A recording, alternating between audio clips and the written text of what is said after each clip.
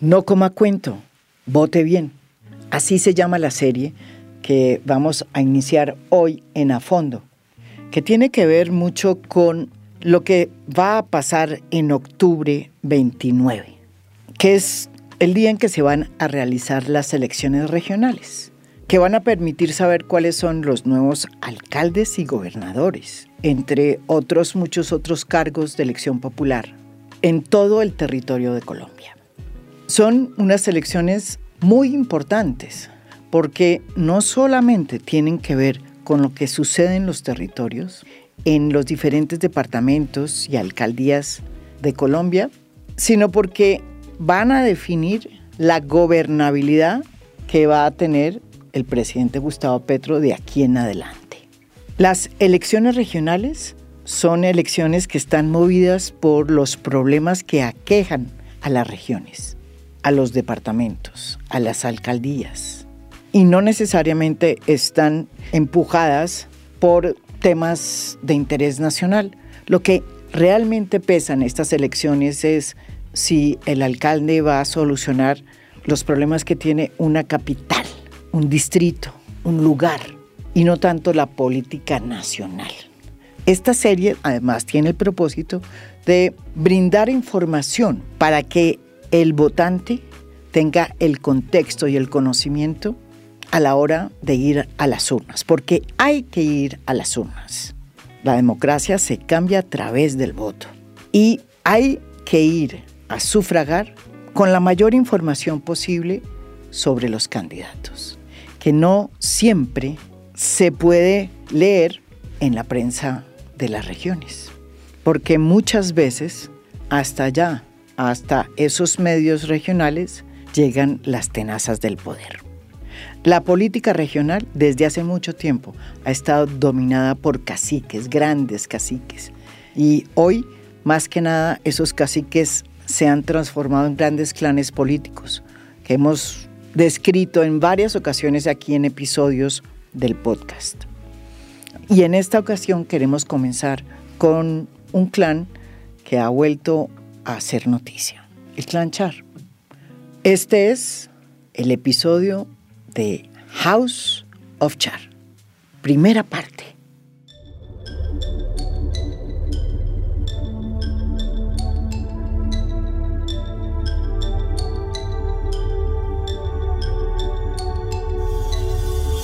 En este episodio de House of Char 2, recordamos cómo es que la Fiscalía de Francisco Barbosa ha sido muy poco diligente para investigar la compra de votos que se desató a partir de la captura y posterior condena de Aída Merlano, quien denunció que no solamente ella fue parte de esa empresa electoral que compró votos en las elecciones del 2018 para el Congreso, en una lista donde estaba Arturo Char y que habría sido financiada también por Alex Char, sino que ella fue tan solo un pedacito de esa estructura y que los dueños de toda esa maquinaria eran precisamente Arturo Char, Fuad Char y Alex Char. De todos ellos, el único que ha sido investigado, imputado y que está en este momento en la cárcel es el ex senador y expresidente del Congreso, Arturo Char. Los demás, tanto Fuad como Alex Char, están tranquilos. Y Alex Char está hoy nuevamente fresco de candidato a la alcaldía de Barranquilla. ¿Por qué Alex Char está tan fresco y tranquilo?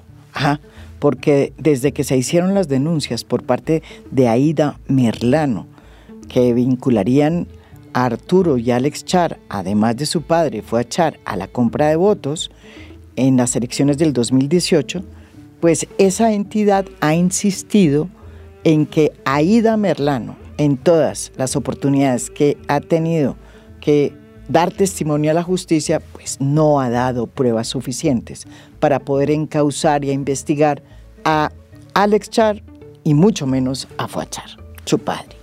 Lo cual, evidentemente, pues no es cierto, porque esas pruebas sí le sirvieron a la Sala de Instrucción de la Corte Suprema de Justicia para encausar e imputar y meter a la cárcel a Arturo Char.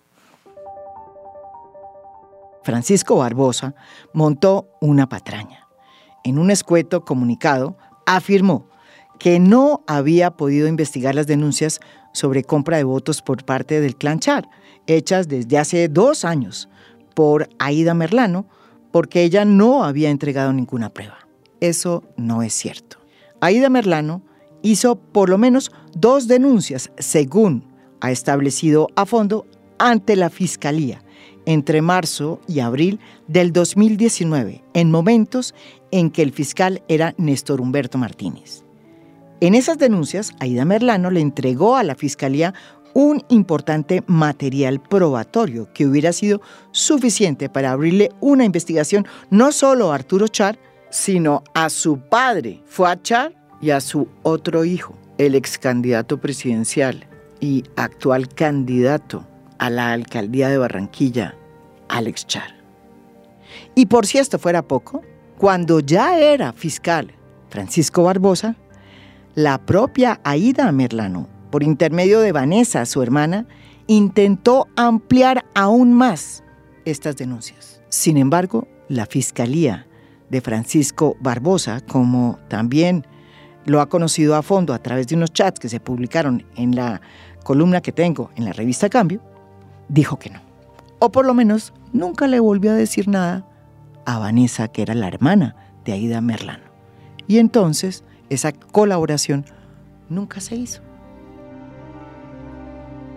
El que sabe todo esto bien y al pie de la letra es nuestro invitado aquí en A Fondo, porque él mismo fue el que decidió buscar el testimonio de Aída Merlano desde Venezuela para que fuera ante la Corte Suprema de Justicia testigo en el caso que se le sigue precisamente por el mismo caso que ella fue condenada a Arturo Char, el hijo de Fuad Char y el hermano de Alex Char, ex precandidato presidencial y actual candidato a la alcaldía de Barranquilla. Ese abogado es Miguel Ángel del Río. Lo que descubrimos en A Fondo es que cuando la Fiscalía decía que no tenía pruebas, pues no era cierto. Lo que pasaba es que el proceso estaba dormido, porque a Aída Merlano, pues le había tocado terminar en Venezuela, país al que llegó buscando refugio, porque según ella la querían matar.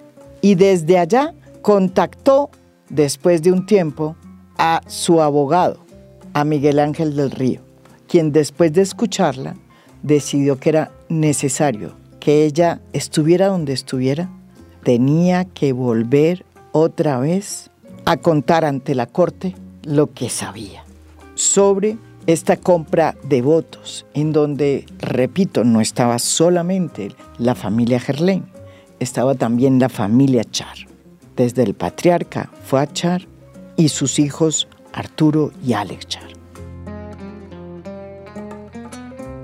Según le contó Aída Merlano al abogado Miguel Ángel del Río, Aída estaba muy asustada porque las personas que se le habían acercado, los abogados que la habían llamado, ella creía que eran mandados por los Char y no quería entrar en ninguna relación con ellos.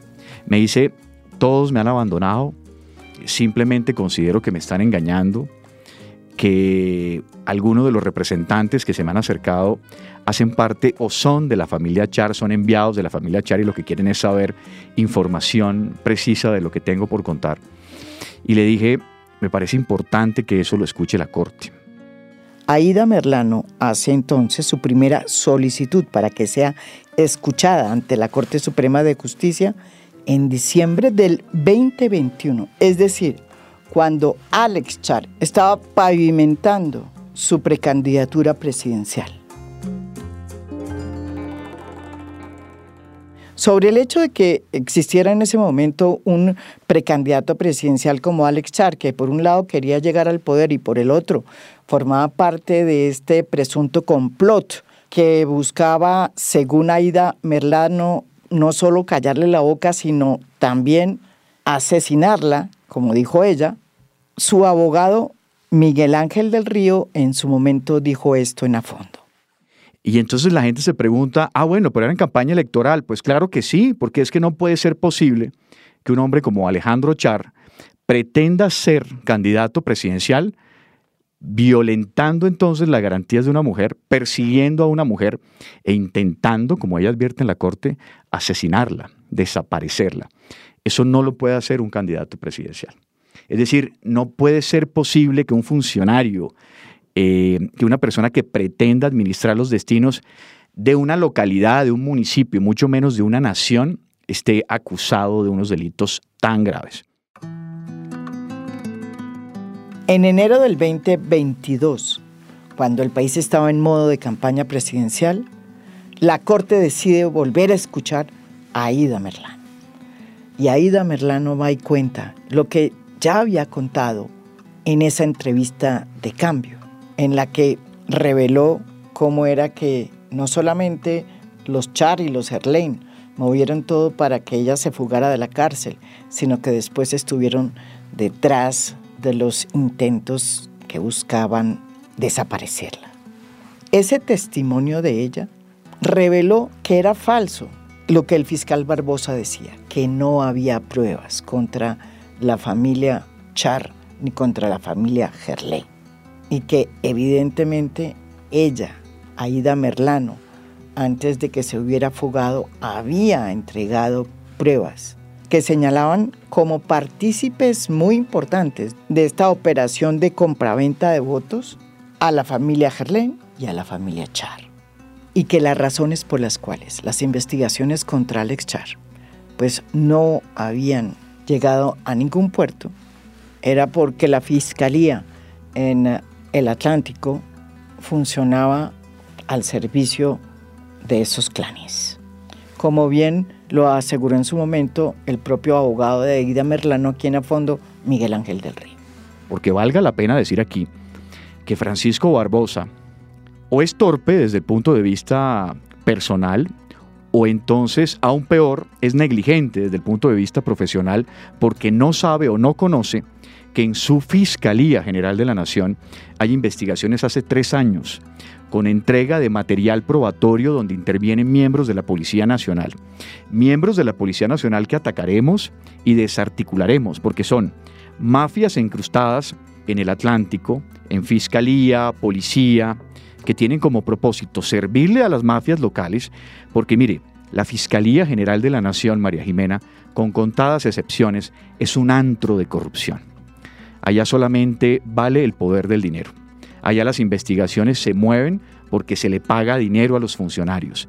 Las URI, los actos urgentes de la Fiscalía General del Atlántico, son cuevas de ladrones, donde los fiscales de turno simplemente manipulan información inicial a cambio de entrega de dineros para que las investigaciones avancen. De lo contrario no pasa nada. Mire las investigaciones en contra de Julio Herlein, mire las investigaciones en contra de Alex Char, no pasa absolutamente nada. Con el testimonio de Aída Merlano ante la Corte, la Sala de Instrucción de ese tribunal decidió imputar a Arturo Char por compra de votos, concierto para delinquir y compulsó copias para que la Fiscalía investigara a estas personas. A Julio Herlein, el contratista Julio Herlein, a Fuad Char, jefe del clan Char, a su hijo Alex Char y también a Germán Vargas Lleras, que en ese momento fungía como director de Cambio Radical, el partido donde militaban en ese momento los Char. ¿Por qué la Sala de Instrucción de la Corte Suprema de Justicia compulsó copias contra Germán Vargas Lleras? Aquí lo explica Miguel Ángel del Río, en A Fondo. Lo que Aída manifiesta con relación a esto es que Vargas Lleras es el gran protector de la familia Char. El gran caudal electoral de la costa norte se construye en la familia Char. Y esa, según Aída Merlano, es el camino de protección de Vargas Lleras. Es decir, Vargas Lleras ha apostado su caudal en la costa a la familia Char. Es decir, que la familia Vargas Lleras, a través de esa protección y su relación y cercanía con Néstor Humberto Martínez, son quienes han obstaculizado las investigaciones y el desarrollo de los procesos al interior de la Fiscalía en contra de Alejandro Char. Recordemos, María Jimena, que usted lo conoce perfectamente, Alejandro Char tiene entre Procuraduría y Fiscalía unas 45 investigaciones, de las cuales todas están en etapa de indagación, archivándose muchas y no desarrollándose otras. Entonces, ¿cuál es la manifestación? De que Vargas Lleras protege a la familia Char a través de en su entonces cercanía. Recordemos que la primera denuncia, como usted lo advierte, María Jimena, en su columna, la primera denuncia de Aida Merlano es en 2019. Es decir, estaba Néstor Humberto Martínez en ese momento como fiscal. De hecho, hay una ampliación de denuncia, que si mal no estoy es en marzo de 2019, donde se establecen no solamente hechos nuevos en abril de 2019, sino la entrega de elementos materiales probatorios adicionales. Valga la pena advertirle al fiscal Barbosa que la Fiscalía 50 delegada de la ciudad de Barranquilla, Unidad de Fe Pública, tiene esas investigaciones. Allá se entregó material probatorio con complicidad de miembros de la Policía Nacional, funcionarios de la Fiscalía, que participaron en la manipulación del allanamiento de marzo de 2018. Toda esa información está ahí. Todos esos videos han sido entregados. Toda esa documentación reposa en ese despacho. Entonces es importante advertir que sí hay investigaciones, pero el tema central es que Vargas Lleras era el protector de la familia Char y que a través de su cercanía con Néstor Humberto Martínez impidió el desarrollo de las investigaciones que hasta el día de hoy no han avanzado. Yo le pregunto al fiscal Barbosa, ¿por qué no avanzan las investigaciones en contra de Alejandro Char?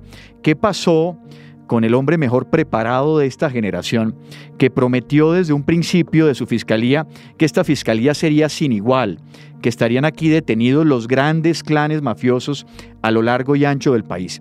No ha hecho absolutamente nada. La ñeñe política es una historia olvidada, o en Odebrecht no pasa absolutamente nada, ahora las mafias del clan Char no se genera ninguna investigación, en fin, y termina además acusando, que me parece una crítica además para esta sociedad machista, que entonces la conclusión es que Aida Merlano está loca y que no tiene nada que decir y que no se han aportado pruebas. Es más, llegó a decir algo insólito desde el punto de vista investigativo, es que Aida Merlano no ha aportado información adicional a los testimonios, pero es que la Fiscalía funciona es para eso, para que a través del testimonio, la Fiscalía a través de sus entes investigadores establezcan la veracidad o no de ellas. Pero es que mire, por menos, el propio fiscal Barbosa le abrió una investigación a Petro, solamente porque oyó unos audios de la ñeñe política donde hablaban de Petro. Que no decían además absolutamente nada. Pero le abrió investigación inmediatamente. Porque tiene la posibilidad. Y fíjese que el Consejo Nacional Electoral le abrió otra a Petro por 200.000 pesos de una profesora que le entregó entonces unos dineros supuestamente al candidato. Y vamos a demostrar de aquí hacia el futuro que se van a entregar y se han entregado muchísimos elementos y vendrán interceptaciones de muchísimas personas que han participado en esta compra de votos. Entonces, que no venga a decir aquí que no existen elementos materiales probatorios, que sí existe. Lo que hay es que investigar. 12.000 millones de pesos supuestamente entregó Julio Gerlain, más 6.000 millones de pesos de la familia Char a través de Faisal Cure, que suman 18.000 millones de pesos para una campaña política. Un senador de la República en 4 años no devenga más de 1.500 millones de pesos. ¿Cómo se recuperan los 17.000 millones adicionales? A través de la corrupción, contratación pública y coimas. Y es que es a través de un mecanismo que se creó y en el que las coimas son muy importantes, que se ha gestado esta red de corrupción que por años no solamente en Barranquilla ni en el Atlántico, pues ha ido comprando votos cada vez que hay elecciones, sino que es una máquina que funciona lamentablemente a nivel nacional y sobre todo para las elecciones regionales, como las que vamos a enfrentar próximamente en octubre. En el caso del Atlántico y de Barranquilla, la financiación, como lo ha escrito también en su nuevo libro La Costa Nostra, la periodista Laura Ardila, los contratistas financian las campañas para que ganen sus candidatos. Cuando sus candidatos ganan, los candidatos les retribuyen a esos contratistas con contratos y para ello se les pide una cuota, una coima. Y eso fue lo que denunció Aida Merlano sobre los Char. Para nadie es un secreto que en el Atlántico y en toda la región Caribe se compra votos, pero aquí el tema importante es que se compran votos con los dineros de la nación, con los recursos de la nación, con esos contratos que son entregados a dedo, con unas licitaciones amañadas entre los contratistas que hacen parte de ese concierto para delinquir, para desangrar a la nación, y ellos son los financiadores de las campañas de casi todos los políticos del Atlántico. Es decir, que, y como pues los últimos años o los últimos periodos, quienes han ostentado el poder, aunque no estén, porque ellos siempre siguen eligiendo las personas que siguen reemplazándolos en la política, son el clan Char. ¿Y de dónde sacan el dinero para seguir manteniendo esa estructura o ese andamiaje político y la estructura criminal? Pues sencillamente de la financiación de las coimas recibidas por los contratos que son entregados a cada contratista del Departamento del Atlántico y de toda la región Caribe. La Corte, dentro del proceso de Arturo Char, también compulsa copias para Néstor Humberto Martínez a la Comisión de Acusaciones, que muchos la conocen como la Comisión de Absoluciones. Pero no solamente compulsa copias contra el entonces fiscal Néstor Humberto Martínez, amplía el espectro y compulsa copias contra los expresidentes Duque, Santos y Uribe. Sin embargo, hasta el momento todo esto ha sido un canto a la bandera. En el caso de Néstor Humberto Martínez, que era el fiscal, todos recordamos estas declaraciones que dio cuando se llevó a cabo el allanamiento a la Casa Blanca y se capturó a Aida Merlano, semanas antes de las elecciones del 2018 para el Congreso. Él salió a anunciar que la fiscalía, que su fiscalía había descubierto una corrupción nauseabunda. Sin embargo, de eso poco quedó. Oigámoslo. En el sistema electoral, lo que acabamos de hacer en Barranquilla, en donde hemos descubierto una verdadera empresa, una organización criminal dedicada a la compra de votos, con organigramas, con manuales de funciones. El país va a quedar escandalizado cuando se conozca, y no lo haré sino después de la segunda vuelta para que no digan que estoy interviniendo en política, la dimensión de la corrupción electoral, nauseabunda. Mire, lastimosamente, María Jimena, aquí se vuelven noticia las aperturas de las investigaciones, pero desaparecen la rigurosidad de las investigaciones. Mire con todos los casos, es decir, la ñeñe política en el Consejo Nacional Electoral, en la Corte Suprema de Justicia, son cantos a la bandera. Y uno se da cuenta que cuando archivan, ni siquiera han hecho una evacuación probatoria, por lo menos para determinar responsabilidades. Uno se da cuenta que responden a criterios políticos. El tema de Néstor Humberto Martínez es grave precisamente por eso, porque según Aida Merlano, en esa relación con Germán Vargas Lleras, una de las tareas o uno de los protagonismos de Néstor Humberto era detener las investigaciones, proteger a los clanes mafiosos de la costa que servían además de motor económico para las campañas políticas. Mire, yo no sé si usted recuerda que un poco antes de la primera vuelta presidencial en 2018, Néstor Humberto Martínez dio una rueda de prensa polémica que después nunca aclaró y dijo: vamos a destapar uno de los grandes escándalos de compra de votos nauseabundos que nadie se lo espera. Y finalmente nunca sacó ninguna noticia. Esos dos escándalos políticos o esos dos escándalos electorales eran: uno, la compra de votos que se convirtió en la ñeñe política, y dos, seguramente la compra de votos en la costa norte. ¿Pero por qué no se hizo público? Precisamente porque uno de los mensajes de Néstor Humberto Martínez presuntamente era mandar un mensaje de atención en ese momento en la campaña electoral, que finalmente no terminó en nada. Entonces, el protagonismo de Néstor Humberto Martínez era de filtro y un poco de cerco para que las investigaciones no avanzaran.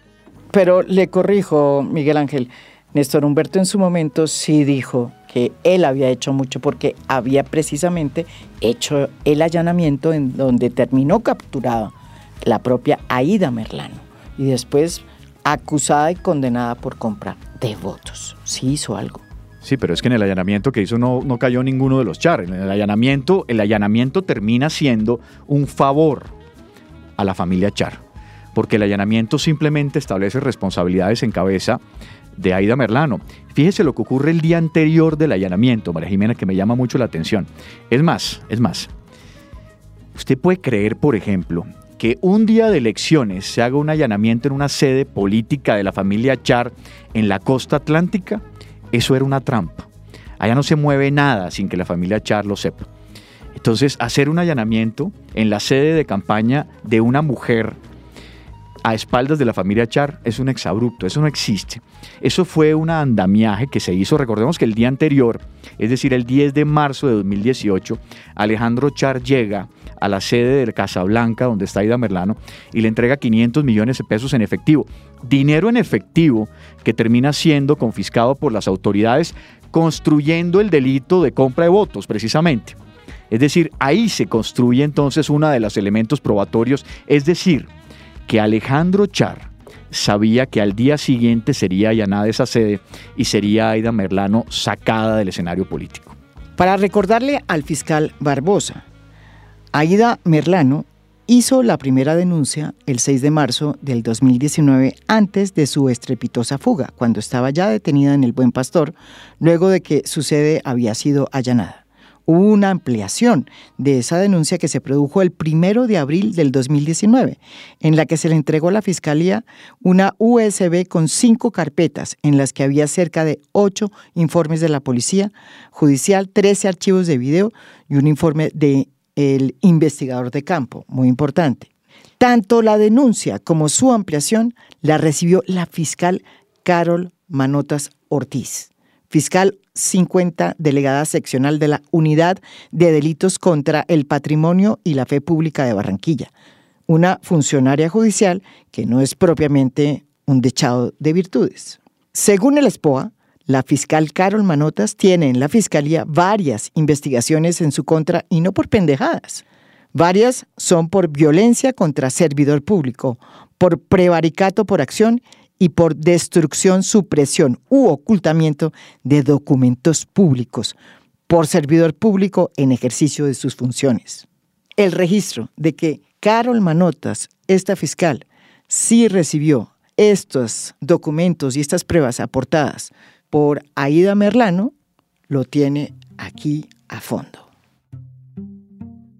Néstor Humberto Martínez lo dijo en una de sus columnas en El Tiempo, que tituló Las 10 mentiras de Aída Merlano, que no era cierto que él no hubiera hecho nada, porque precisamente lo que él dice es que él hizo el allanamiento de Aída Merlano y que después hizo la compulsa de copias contra Arturo Char y que eso se lo debe a él. Eso no es cierto, María Jimena, porque además, primero, ese allanamiento, repito, fue un montaje. Es decir, eso fue un montaje judicial. A partir de ese montaje, pues era absolutamente lógico que cualquier autoridad judicial estableciera una compulsa, entre otras cosas, porque Aída Merlano había establecido que quien le había pagado la campaña eran los Char. Era absolutamente natural que la única consecuencia de eso fuera una compulsa. Es que eso no demuestra la capacidad de Néstor Humberto Martínez de investigar. Su verdadero propósito, según Aída Merlano, es obstaculizar el desarrollo de las investigaciones. Porque yo me hago una pregunta. Si se ha establecido, y existen evidencias, que en ese allanamiento habían dineros entregados por los Char, ¿por qué la investigación no los ha tocado? ¿Por qué nadie ha llamado, por ejemplo, a declaración a Alejandro Char o a Fuad Char en la investigación en la Fiscalía 50 en el Atlántico sobre la manipulación y el allanamiento? Ella misma entregó un video donde dice: Alejandro Char me entrega 500 millones de pesos el día anterior. ¿Por qué no se llama Alejandro a esa investigación a verificar si eso es cierto o no es cierto? Eso no se ha hecho. Jamás han tocado a la familia Char. Por primera vez en la historia reciente, y creo que de la historia de la política del Atlántico, es llamado Fuad Char en una denuncia por delitos además tan graves como fuga de presos, constreñimiento ilegal, tentativa de homicidio y violación, entre otros. Porque es que es necesario destapar esa cañería de la costa norte. La Fiscalía está entregada a las mafias locales en el Atlántico. Y a nivel nacional, los fiscales generales de la nación están llamados a obstaculizar esas investigaciones. ¿Por qué? Porque todas esas investigaciones, María Jimena, terminan en la presidencia de la República. Uno de los grandes beneficiarios de los dineros y de la maquinaria política de la familia Char y la familia Gerlain son los presidentes de la República. No Duque, sino los anteriores, Santos, Uribes, todos han bebido de la misma fuente de corrupción. Y esa es precisamente parte del testimonio de Aida Merlano. Decir que Julio Gerlain invirtió dineros en la campaña de Duque, en las campañas de Santos, en la campaña de Uribe, etcétera, etcétera, etcétera, porque de eso vive la política tradicional. Si no hay maquinarias en la costa, pues evidentemente no van a haber apoyos en la presidencia de la República. Por eso se compulsan copias. Fíjese que la Corte sí se toma muy en serio la argumentación de Aida Merlano y va incluso más allá, porque realiza compulsas sobre cada una de las personas mencionadas. Y sobre el expresidente Uribe, sobre el expresidente Santos, sobre el presidente Duque, lo que se advierta es sobre los contratistas. Mire, Serfinanza, María Jimena, no aguanta una investigación rigurosa. Y le voy a explicar por qué. Porque Serfinanza, que es una entidad bancaria legalmente constituida, en estas épocas electorales empieza con una dinámica diferente: hacer préstamos a candidatos a corporaciones públicas. Préstamos que, si usted revisa con minucia, no es soportada con activos o con bienes. A los candidatos se les firma un pagaré y después con esos pagarés, una vez que llegan al poder o llegan a la representación, a través de la contratación pública, a través de la reposición, se devuelven todos esos dineros. Pero Serfinanza se construye entonces a partir de precisamente lo que significa. Es una empresa de los Char construida para eso. Lo que cuenta Miguel Ángel del Río se pudo constatar en un video que él mismo publicó en sus redes, en donde se escucha a Julio Gerlain, el contratista Julio Gerlain, y padrino inicial de la carrera política de Aida Merlano, con Aida Merlano, hablando precisamente del papel que jugaba Serfinanza en la financiación de las campañas.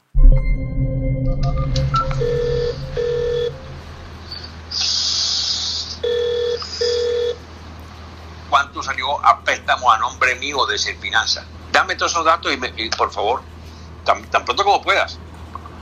Tú no te imaginas la plata que yo me gasté en esa gente. No, pero si el mismo Alejandro dijo que él iba a poner 6.000, que lo iba a poner el papá y que lo iba a poner Faiza, y tuvo nada más 6.000. En total eran... Espérate un momentico, por favor. Aquí hay unas vainas de enero 30 del 2018.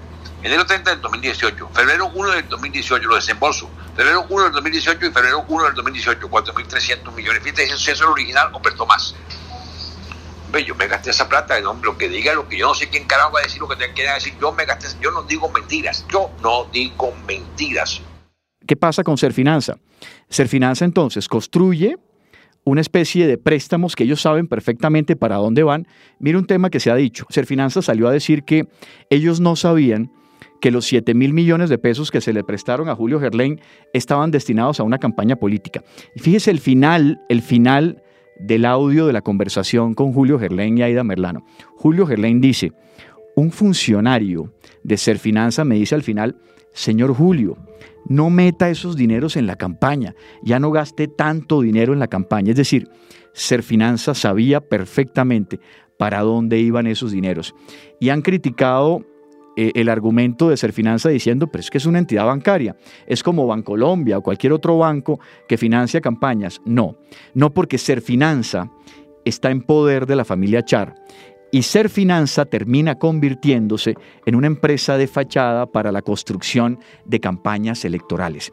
Y esos dineros retornan a través de la contratación pública. Y hay muchísimos contratistas, como Faisal Cubre, como Héctor Amariz, que hacen parte de la guardia pretoriana de Alejandro Char, participan de la contratación pública, y cuando Alejandro Char, en la época de su elección como alcalde, y el tema de la gobernadora del Atlántico, pues devuelven los favores a través de la contratación pública. Así funciona el tema de la mafia electoral, y eso es precisamente lo que hay que advertir, y Aida Merlano tiene esa información de primera mano. Cuando uno piensa que 18.000 millones costó la campaña, solo la campaña de Aida, imagínate lo que pudo haber costado la campaña de Arturo Char o la campaña de Alex Char a las alcaldías. ¿Cuánto pudo haber costado, por ejemplo, en esa misma lista? La cabeza de lista era Arturo Char. ¿Cuánto pudo haber costado? Si es que la de ella costó 18.000 y ella estaba en renglón número 6, creo. Así es, una campaña de Arturo Char debe costar 25.000 millones de pesos aproximadamente, porque entre otras cosas, esas campañas necesitan maquillar a gente que no tiene ninguna capacidad. Arturo Char es un hombre sin capacidad política. Es un tipo que no le aporta absolutamente nada a la democracia colombiana. Entonces tienen que convertir a un personaje en una persona atractiva desde el punto de vista político, porque si no, de otra manera no puede ganar. Porque entonces, ¿cuáles son las capacidades de Arturo Char? ¿Qué le ha propuesto Arturo Char en el Senado de la República? A la representación política, a la democracia. Absolutamente nada. Absolutamente nada. Es buen cantante. Ah, no, pues eso sí es un buen cantante.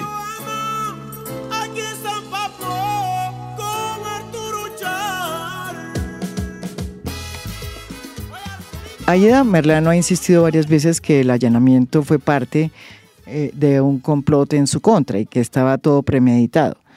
Dicen que fue un ciudadano preocupado el que llamó a la policía para que allanaran. ¿Qué ciudadano preocupado sería, Miguel Ángel? Ustedes están investigando quién pudo haber dado aviso 2 semanas antes de las elecciones del 2018 para que allanaran la Casa Blanca, que era la casa electoral de Aida Merlano. María Jimena, esa es una buena pregunta. Nosotros estamos por establecer incluso cuál fue la fuente humana que hizo la llamada, que termina concretando el allanamiento. Y la Fiscalía está por establecer, y nosotros estamos por establecer, que fue algún miembro de las dos familias, o la familia Char o alguien cercano a Julio Gerlain. Recordemos que dentro de las manifestaciones de Aida está que el hijo de Julio Gerlain aparece en la videollamada que le hicieron en la cárcel, donde le presentan al jefe de la organización que la va a sacar. Uh-huh. Y que todos sabemos que ese plan, que en principio era ayudarla a salir del país para arreglarle sus problemas penales para que ella regresara después, termina que el plan original es matarla y desaparecerla. Entonces, es posible que esa historia y ese romance haya generado fracturas en ambas familias, pero además recordemos que también la familia de Gerlain estaba muy incómodo con la presencia de Merlano, porque Julio Gerlain Echeverría, uno de los jefes del clan de los Gerlain, el empresario, tenía una relación también con Aida Merlano. Es decir, Aida Merlano se convirtió en un obstáculo para el buen desarrollo de las mafias tradicionales. Y lo que querían simplemente era sacarla del escenario. Porque yo le dejo esa pregunta y se la dejo a los oyentes. Dígame qué político o política en Colombia ha sido capturada el día de las elecciones y sobre todo... 2 días antes, no, 2 semanas antes. 2 semanas antes, pero sobre todo en el territorio de la mafia electoral. Allá no se mueve una orden de captura si no la conocen los Char. Entonces, simplemente eso era una trampa para sacarla del lado, para que se acabara esa historia de amor, para que se acabara ese romance y liquidar, evidentemente, a una figura o una intermediación como la de Aida Merlano. Uno de los grandes aliados para que no se sepa la verdad y se siga manteniendo esta narrativa del milagro barranquillero son los medios en Barranquilla, los medios en el Atlántico.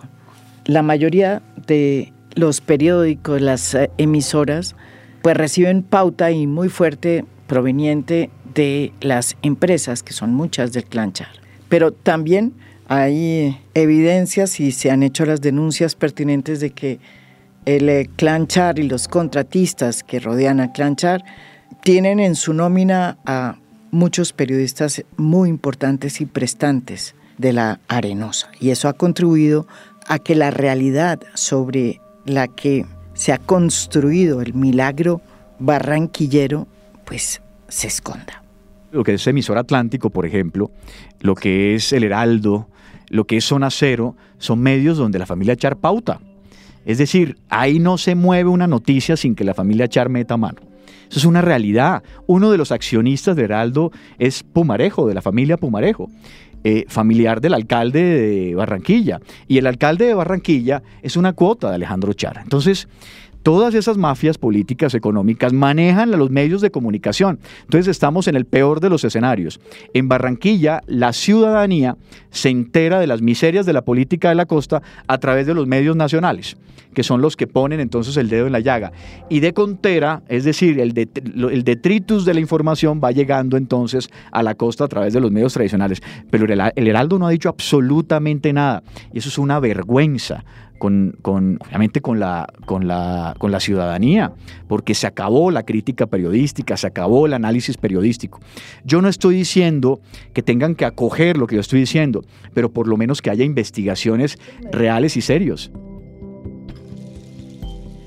Lo que ha probado toda esta historia es que Aída Merlano sí dio pruebas y sí las presentó ante la corte. Lo segundo, que todos los intentos que hicieron por demostrar que su testimonio era un testimonio que no valía la pena escuchar, se equivocaron. Porque Aída Merlano no solo tenía pruebas, sino que aceptó sus culpas y contó cómo era que funcionaba la corrupción en la costa, la compra de votos en la costa, a través de los contratistas, a través de los bancos que financiaban a esos candidatos y de cómo se hacía la feria de las coimas. A ella la menospreciaron, la pordebajearon y en una sociedad machista, pues casi que la convierten en un fusible del cual se podía prescindir sin ningún problema. Gracias a la Corte Suprema de Justicia y a la Sala de Instrucción, eso no está pasando. Y por primera vez, la familia Char está siendo tocada por la justicia que tanto los ha protegido. Falta ver si este envión toca en algún momento a Alex Char, el hermano de Arturo Char, quien, repito, tiene todas las pruebas de que por lo menos cometió los mismos delitos, presuntos delitos, por los cuales está en la prisión su hermano Arturo Char, quien llegó a ser presidente del Congreso sin habérsele escuchado ni una vez su voz, porque no participaba, no proponía, y lo que sí hacía era cantar. Si le compraba una cadena, decía papi yo te quiero, le regalaba un reloj, ay mi amor por ti me muero. Cuando vayan a votar, por favor, ojo, los votantes de Barranquilla, no coman cuento, voten bien. Esto es A Fondo. Mi nombre es María Jimena Duzán.